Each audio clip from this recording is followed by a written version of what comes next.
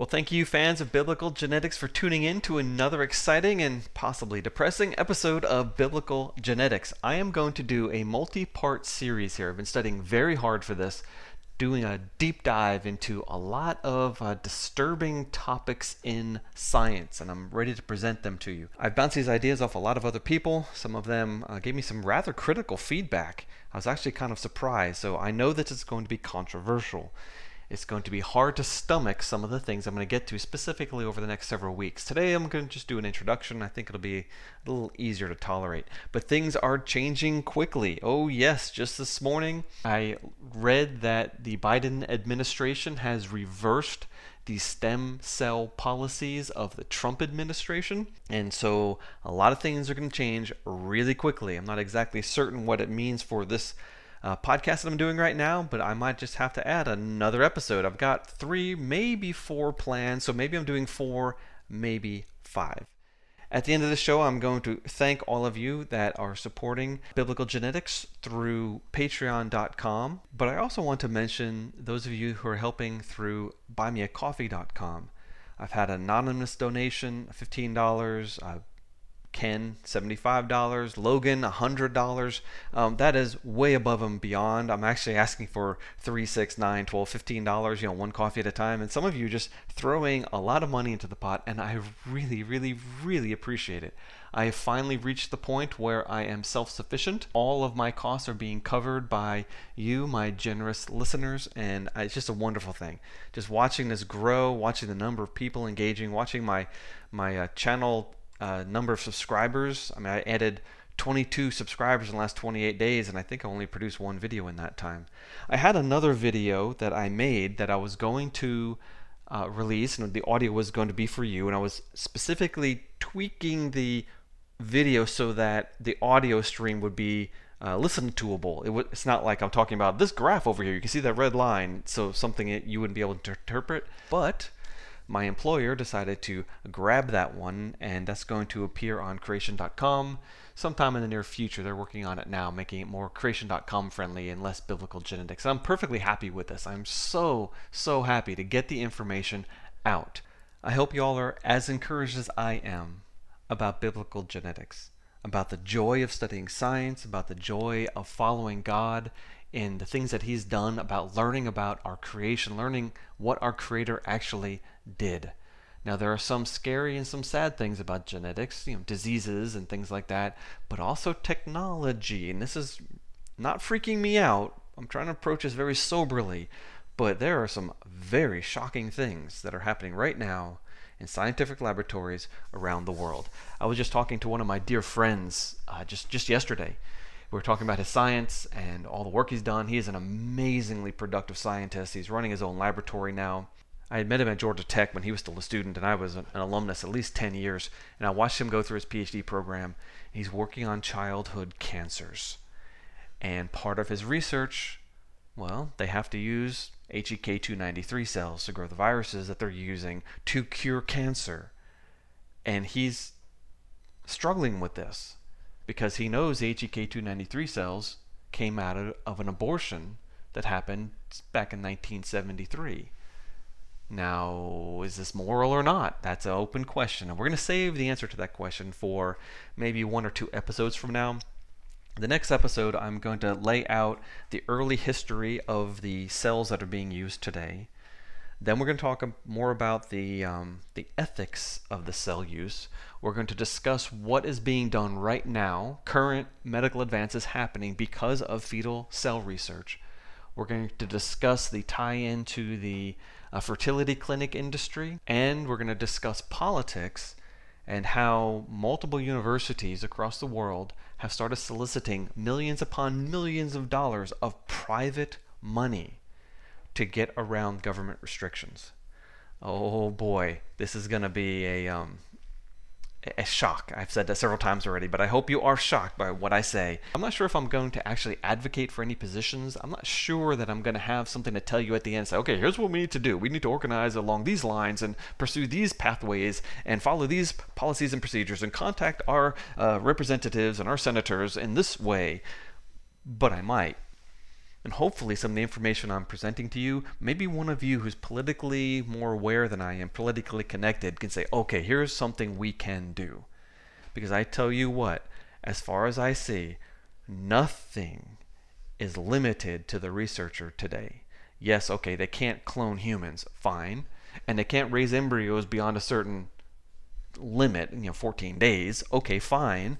But prior to that, it looks like there are very few restrictions in experimenting on the current crop of fetal cell lines and the current crop that we're not aware of because they're in private foundations and research institutions, and the ones that are going to be coming down the pike in the very near future. So anyway, this is going to be sobering, and I hope you enjoy it. This is Fetal Tissue Research Part 1, Human Cloning?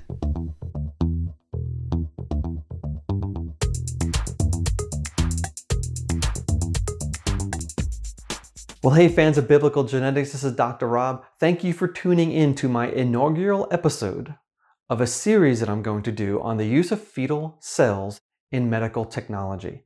This is going to be awkward and uncomfortable. I'm going to be asking some very difficult questions.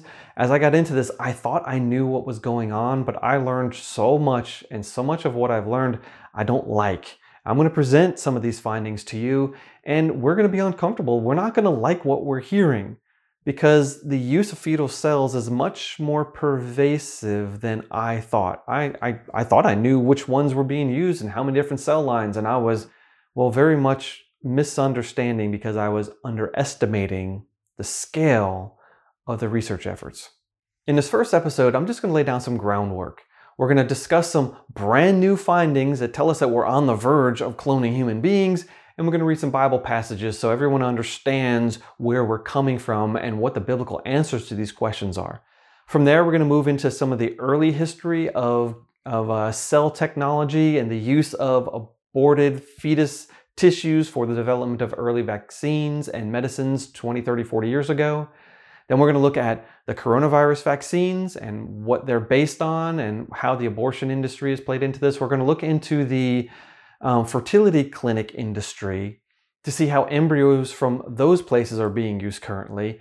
And then we're going to wrap up the whole series with a discussion on privacy. Now, I did an episode, 6 months ago where I said privacy is dead. There'll be a link in the show notes. You can go look at that if you'd like. But that is very profoundly important to understand that there is no genetic privacy anymore. It's gone. And so now let's take that thought and apply it to fetal tissue culture. Yeah, I think you can see where I'm going there. But let's not get there yet. Let's talk about some brand new studies. Now, some of these things are on the edge of morality, and some of these things are perfectly comfortable. Let's start off with the comfortable. 2 different papers were just literally published in Science this week. One of them is called Landmarks of Human Embryonic Development Inscribed in Somatic Mutations by Bizotto et al. Another one is called Early Developmental Asymmetries in Cell Lineage Trees and Living Individuals by Fasching et al. Now, this is amazing work. What they did was they took samples of a person from all over their body, cell samples, and they sequenced the genes in those cells. And they sequenced them to a very high coverage, very, very, very high quality, much higher than the low quality Human Genome Project. This is top quality genetic information. And they were able to look at the differences in the DNA from one cell to another. And they said, oh, well, if this cell carries this mutation and this cell carries that mutation and another mutation, we can build a family tree. And what they did is they backed up the clock all the way back to the embryo without ever having to destroy an embryo.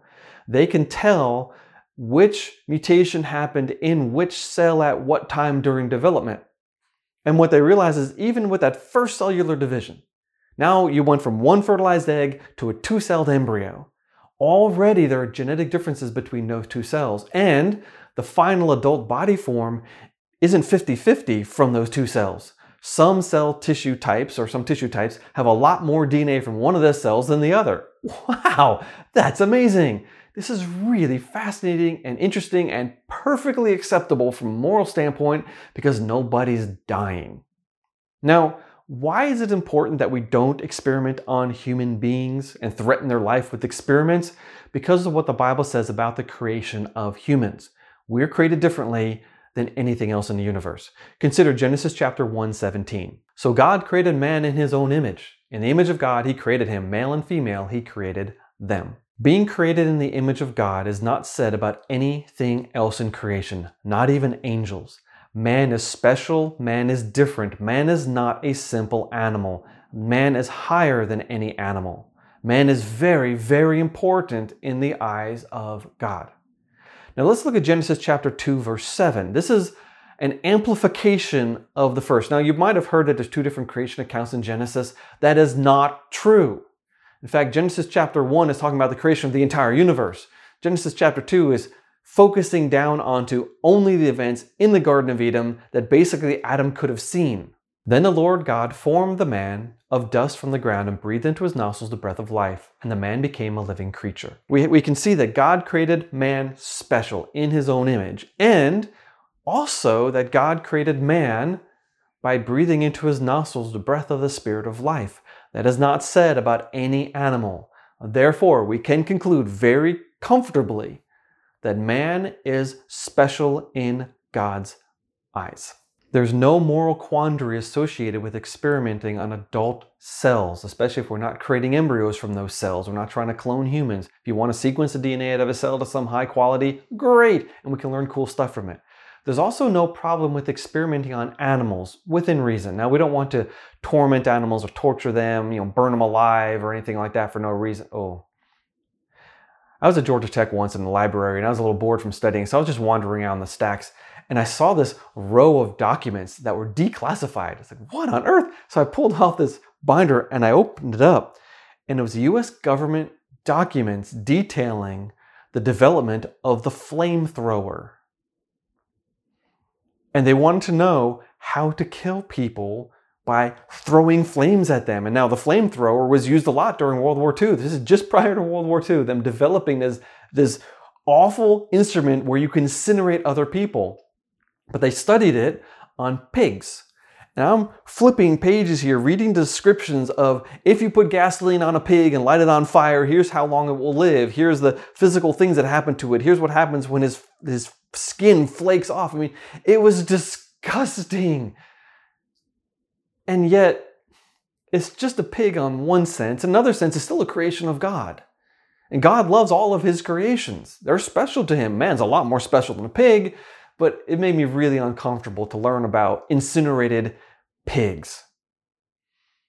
I don't like that kind of experimentation. Yeah, it did help us to win the war, and a lot of lives were saved, American lives anyway, by the invention of this technology, but it's ugly. So let's not go there. Let's talk about better things that don't involve unusual suffering. And one of the things that's done in scientific laboratories all around the world is experimenting on model organisms. Now, there are all sorts of oversight panels and ethics panels. Anytime you're experimenting on an animal with a backbone, you've got to go through ethical review.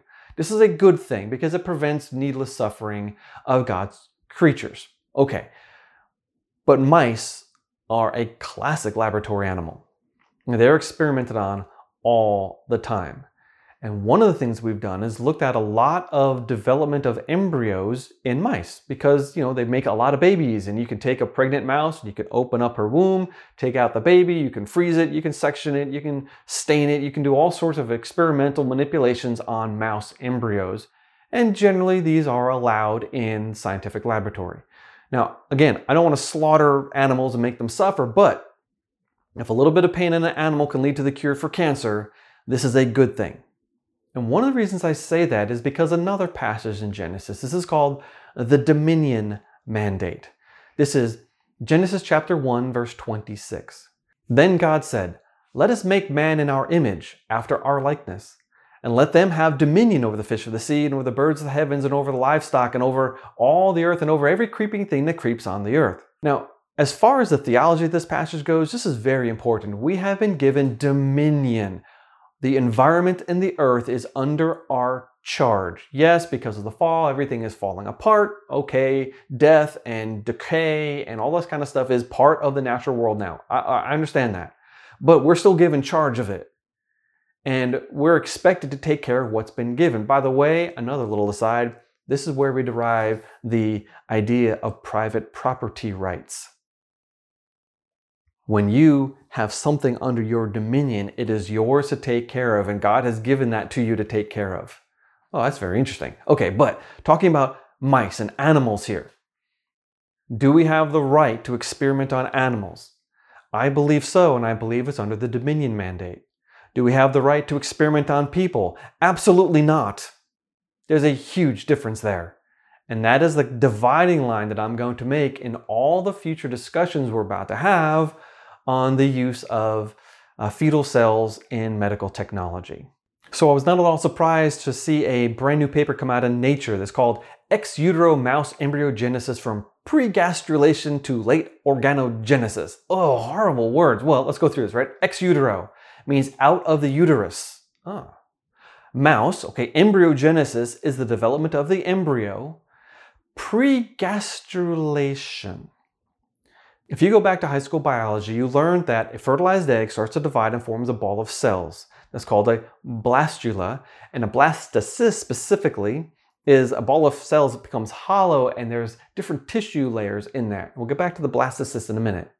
But a gastrulation is the process where the ball of cells starts poking inwards. And depending upon which branch of life you're on, that first poking in is either become the mouth or the anus, depending on whether you're a protostome or a deuterostome. Okay, that's long story, big words. But it's the whole idea here that the development of the embryo starts as a cell and then you eventually turn into the full adult. But in between, you have all these different stages. And one of the stages is called gastrulation. That's when the ball of cells starts poking inwards to make the tube that runs through the body. Now that paper is behind a paywall. There'll be a link in the notes, but you can't get it unless you want to pay for it. Happily, we have popular level science writers. And so thescientist.com, they wrote an article called Lab-Grown Mouse Embryos Form Limbs and Organs. Lab-grown, yeah, not mouse-grown, lab-grown. What they did was they took a mouse who was about to become pregnant, or at least the eggs had been fertilized. And before they implanted in the womb, they opened it up and took out the little fertilized eggs that were starting to develop, and they put them in a test tube with a bunch of mineral solutions and nutrients and things like that. And they watched this begin to grow. Now, they only lived for 11 days because by that point, I mean, the mouse is fully developed at 20 days. That's when the mice are born. But after about 11 days, that's when the embryo really started needing a blood supply and it couldn't develop any further. But they were able to watch the embryo develop outside of the womb in glass. So they didn't have to kill it at all different stages. They could just video it. And it was an unbelievably cool technology. Amazing technology. Hopefully this technology can be used later to help human beings. That would be wonderful. Except notice the implication here. What happens when we finally develop maybe a semi-permeable membrane that the placenta can attach to?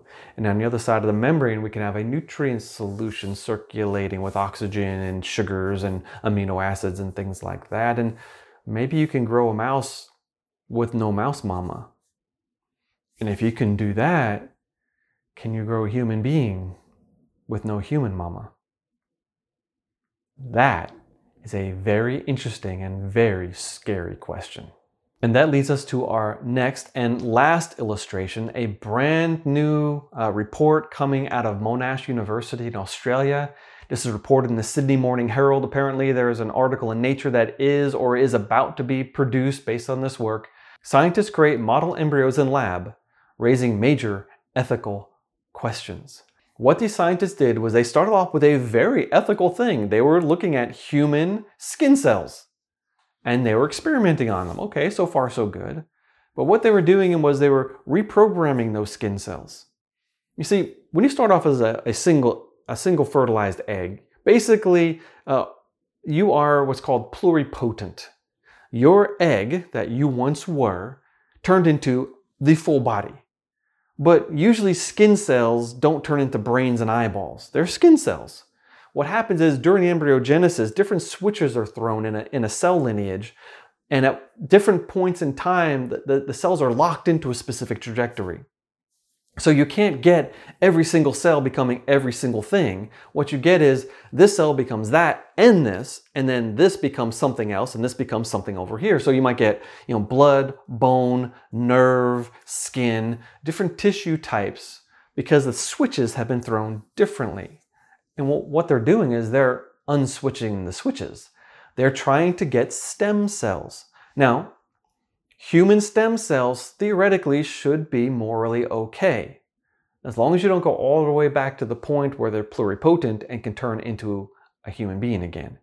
But if you want to take skin cells and flip some switches and make a liver and use that to grow a brand new liver for a person if they need a liver transplant, or a kidney, or even a retina, or a disc for disc replacement surgery, and all sorts of really, really fascinating, amazing, cool things that are coming down the pike right now because they're figuring out how to take adult cells, reprogram them, and grow them into organs. But what they noticed was that in their petri dish, thousands of cells, a few percent of them weren't behaving normally. They weren't really growing. And so they took those cells and they looked at what genes were turned on and turned off, and they noticed that those particular cells had genes that are expressed in early embryogenesis only. And I said, oh, these are progenitor cells. And the next thought they had was, what would happen if we took them all and combined them and put them into a blob?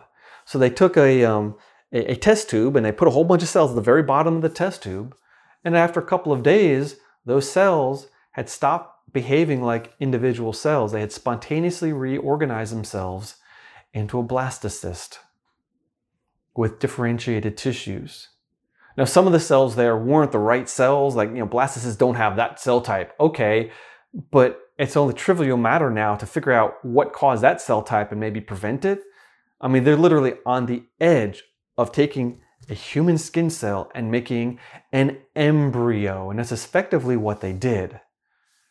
My friends, this is terrifying.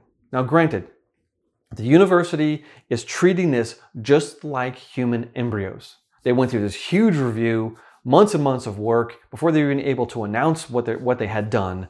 They're treating these things as embryos, and they're not letting them experiment beyond what's called the 14-day window. If you saw my earlier biblical genetics episode on human cloning, you'll know that there's a 14-day window that experimenting on human cells is not allowed. After 14 days, the embryo has developed to a point where it won't split and become two twins anymore. The embryo has developed to the point where there's a neural crest, and that neural crest is basically the patterning that's going to lay down the spine. And so now you have a left and a right and all these other issues where that embryo is on the verge of becoming what at least the anatomists and the ethicists and the embryologists say is human. Now, I think the fertilized egg is human. I don't think there's a difference between a fertilized egg and a 14-day embryo. But the science of the day right now, everyone in the industry basically is comfortable, not me, everyone else in the industry is comfortable with a 14-day window. After 14 days, you can't let it grow anymore. What do you do with the embryo? You freeze it, you incinerate it, or you flush it down the drain. Yeah, there's a lot of moral issues here. But they have now the ability to take human cells and convert them into embryo-like structures. We have the ability to take mouse embryos and grow them in a test tube to a fairly late stage of development.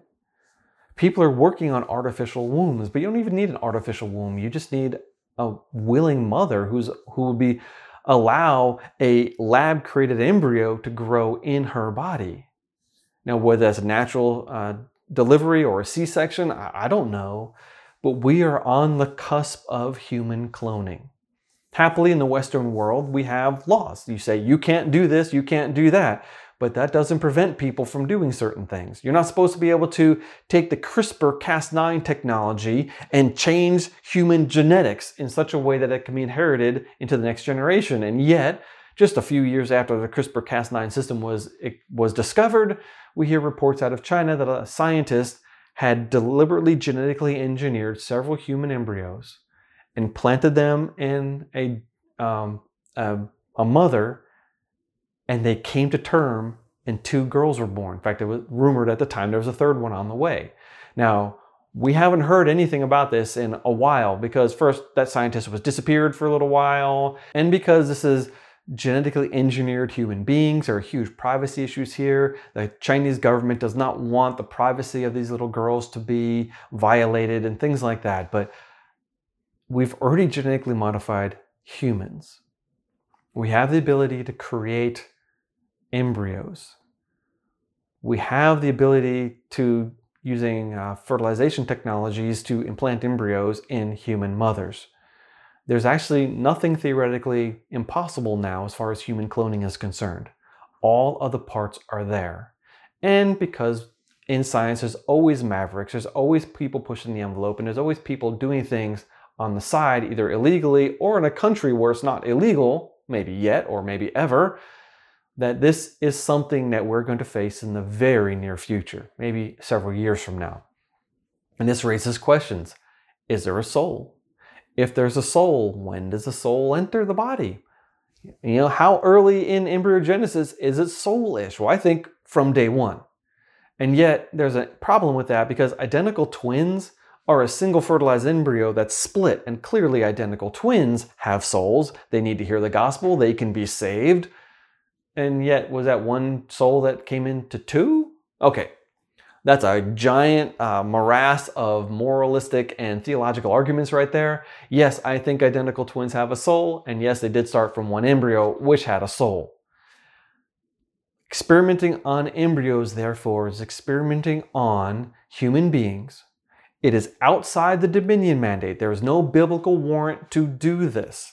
Now, could experimenting on embryos lead to new medical technologies, to the improvement of living, to the curing of diseases? Yes, absolutely it could.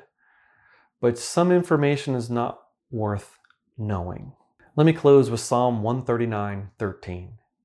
For you formed my inward parts, you knitted me together in my mother's womb. Thank you so much to all the people who have supported me on buymeacoffee.com, and to all my monthly patrons. I'm delighted to see my patron list growing. Rob S., Dave H., Jonathan P., Jeff VD, Daniel P., and Adam B. You are awesome. Thank you so much. I couldn't do this without you, and I really appreciate not only your financial support, but also your prayers. To all of you other fans out there, you want to do me a giant favor? Share this, talk about this, point other people to biblical genetics. There's a lot more coming right now. In fact, I'm going to turn off the camera right now and start on my next episode. The use of fetal cells in medical technology is going to be a deep dive into morality and ethics.